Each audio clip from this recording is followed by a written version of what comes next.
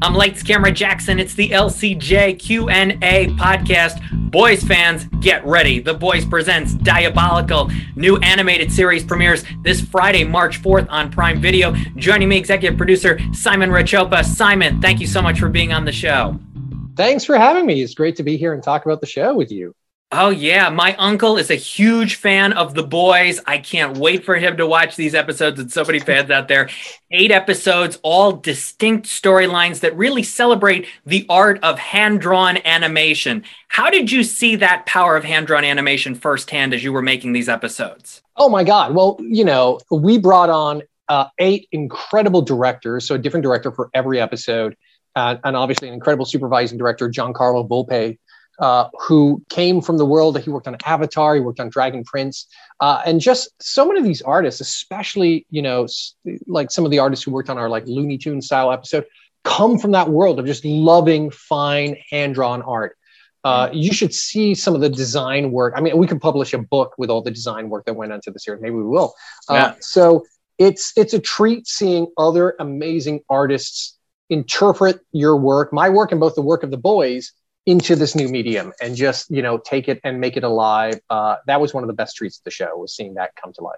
It's so cool watching these episodes, seeing the different styles, celebrating hand-drawn. And you mentioned the Looney Tunes episode, so I have to mention Laser Baby's Day Out. It's so fun. Seth Rogen, Evan Goldberg are the writers of it. I love the comedy and the humor of it and the spirit and the innocence, but also there's legitimate action and legitimate crazy things that go down. Why do you love that episode so much? Oh my God, I love that episode for about 100 different reasons. One is, obviously Seth and Evan's script right from the get-go was written without a single word it has one word of dialogue right at the end. But other than that, it's a silent movie, essentially. It's got sound effects, but that's a challenge. You want to show the whole episode just visually, have all the ideas played out, but still have emotion, still have character, have the audience follow along. So that was amazing, even from a script standpoint.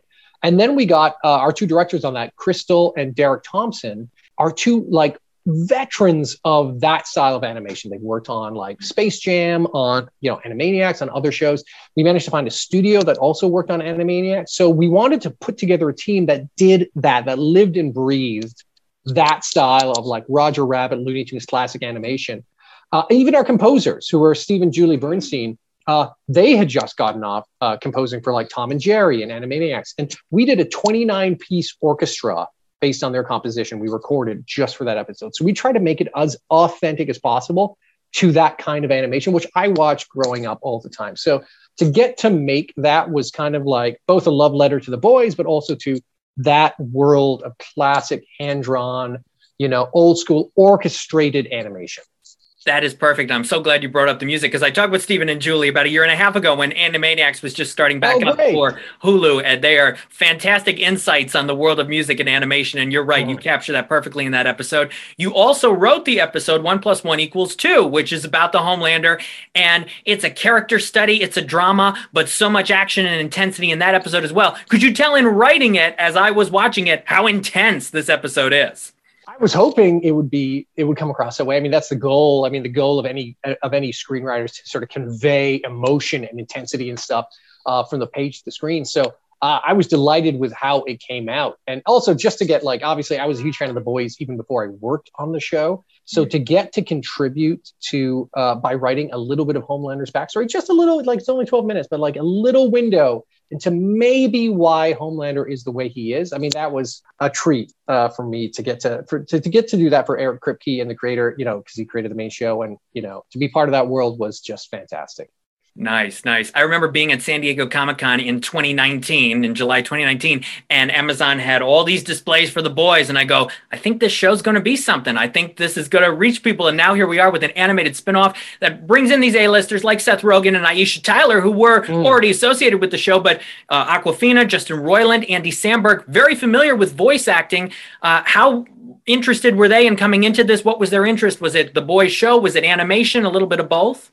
Well, how we did it was Eric, Evan, Seth, myself, and a couple of the other EPs sat down, and we just made a dream list of people whose work we admired, people whose output that we thought was great, and who we knew or we'd heard were fans of the boys. And we just started reaching out to them and seeing, hey, would you love to come and help us write a short film for us, essentially, that takes place in the world of the boys?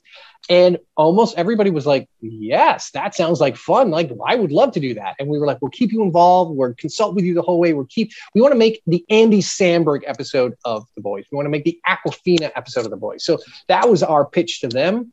Almost everybody said yes. We had a couple people who were like, I'd love to, I just can't do it right now. So those people get put on a second list that maybe, hopefully, if we get a second season, we will get to revisit.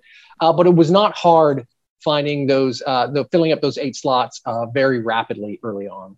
Fantastic. Simon Rachopa for The Boys Presents Diabolical is with me on the LCJ Q&A podcast. It's on Prime Video this Friday, March 4th. You are also the EP and showrunner of Invincible, another big hit for Amazon. Robert Kirkman was here on the podcast last year for that. What have superheroes meant to you throughout your life, Simon?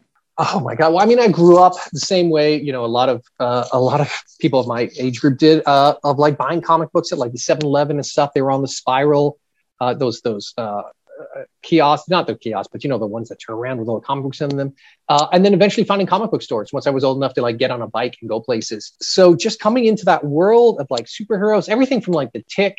I mean, I was mostly Marvel, but I would still read DC at the same time. But and just seeing that transition of comic books and superheroes going from kind of like this weird geeky nerd thing to becoming a little more mainstream and then more mainstream and then appearing in video games and seeing the quality of the movies, especially the movies and TV show. I mean, there were a lot of not great adaptations back when I was younger. I mean, there were some good ones, like obviously Tim Burton's Batman was a standout, but there were a lot of not so great comic book movies. So to see people suddenly take that seriously and sort of really explore those stories and those characters meant a lot to me. And it's really, the fact that I get to participate in that even a little bit, is a dream come true for the 14-year-old me from many years ago.